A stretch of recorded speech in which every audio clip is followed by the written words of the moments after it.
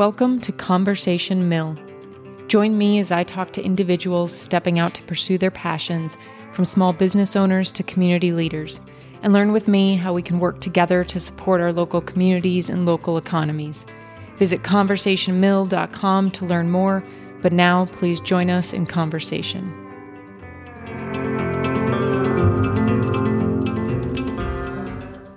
I grew up in the country on 40 acres. It was private, and besides a short strip of hayfield that ran along the road, the property was protected on all sides by trees. This gave the child me a sense of having my own 40 acres of a secret garden. I built forts, caught frogs from the pond in the large water pools that would form after summer storms. I stalked deer, foxes, raccoons, and rabbits. I was independent and preferred the outdoors to the indoors. The outdoor freedom gave room for an expansive imagination to grow. To this day, I can imagine anything. Really, anything. Not much surprises me because I know how vast the imagination can be, for good and for evil. Imagination is the starting place of all dreams realized. Imagination is an underappreciated, now underdeveloped faculty. C.S. Lewis said, "Reason is the natural organ of truth, but imagination is the organ of meaning." What he meant by this was that we do not really grasp the meaning of an idea or a concept until we can connect an image to it. And the image conjured up by the settlers and immigrants that first came to the lands surrounding where I grew up was a land of plenty. Rivers to dam for mills, wild game for sustenance, land for farming, and a geographical location that reminded them of their homelands. In this little valley in eastern Wisconsin, 9.5 miles inland from Lake Michigan, nestled in the newly formed Sheboygan County, was an imagining realized. In December 1838, Sheboygan was organized in a county government. Wisconsin, however, did not join the Union as a state until 1848, and in 1850, the village of Hingham was platted. And Hingham, the once thriving village, is where my 40-acre childhood home sat the nearest to. The distance from our front door to the Hingham Mill Pond was the measuring stick for bike rides. The dilapidated bridge crossing the dam of the mill pond was the cool hangout spot where you could assert your independence.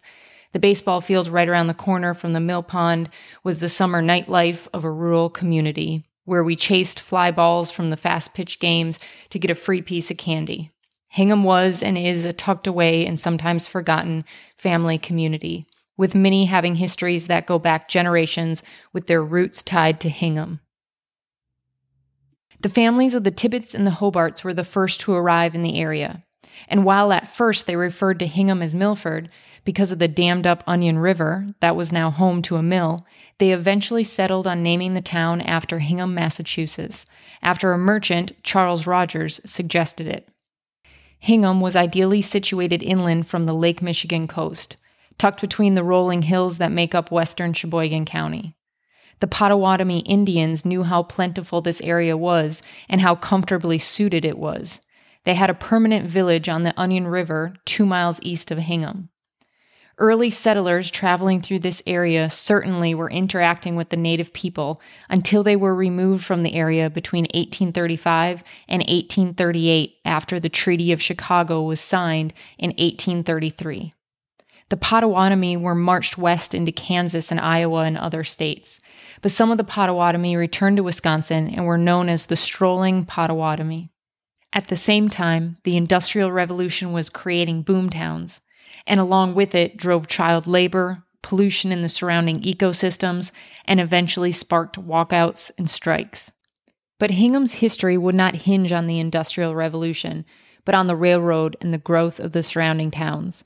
Though Hingham did go through a heyday servicing its small population, in 1862 Hingham had 8 businesses, 2 merchants, 2 blacksmiths, a shoemaker, a wagon maker, a gristmill, and a sawmill. In 14 years, that number was up to 26 businesses, including a hotel, a physician, a pharmacist, 4 manufacturers, an architect, and a print shop.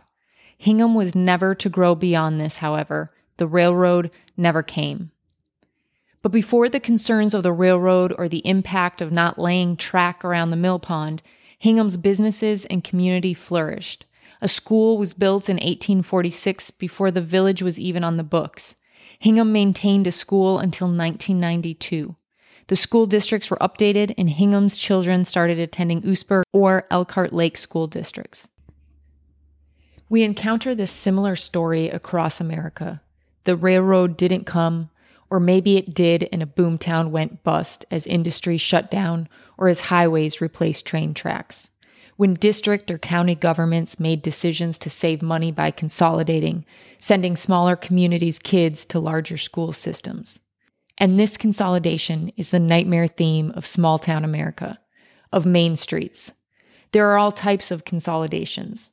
Consolidating farms, consolidating the pharmacy to be the place where you can also buy meat and pajamas, consolidating ingredients to create foods that are preserved forever. When this consolidation occurs, the main streets of hometowns crumble against the ability to compete. The downtown economy moves outside the radius of the residential neighborhoods, and traffic starts to flow in the opposite way of downtown.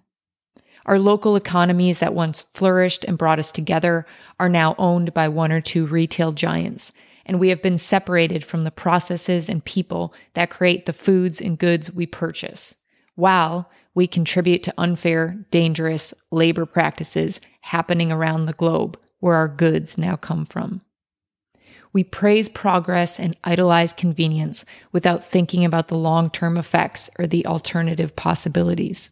But progress cannot always compete with the heart of a tradition and the people who honor it.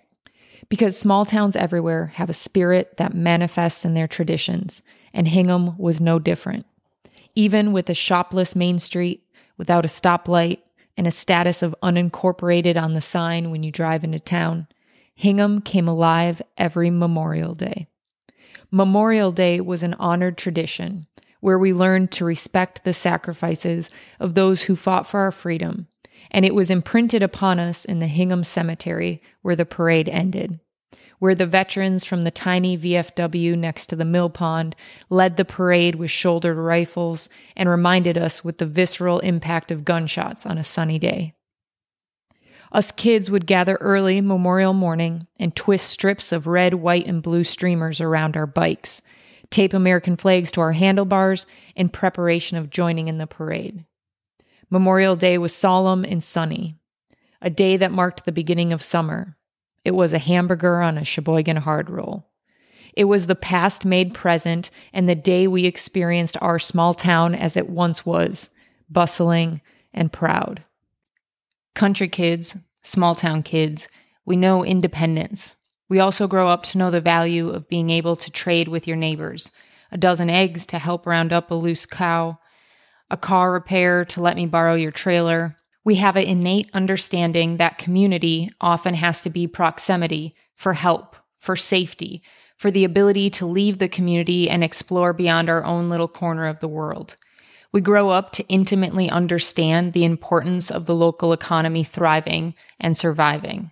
Many of us see or experience the side effects on the infrastructure and on the people of a community that has been absorbed by a national or global economy model.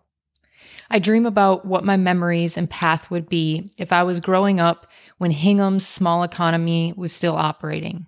If my first job was a bike ride from my house at the Hingham Grocery instead of a 20-minute car ride 2 towns over. If convenience did not replace knowing a shopkeeper's name. If progress didn't mean more isolation from ourselves.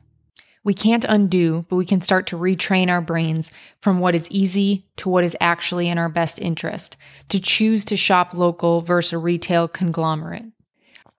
As Conversation Mill grows, we will explore the economic impact of moving manufacturing overseas.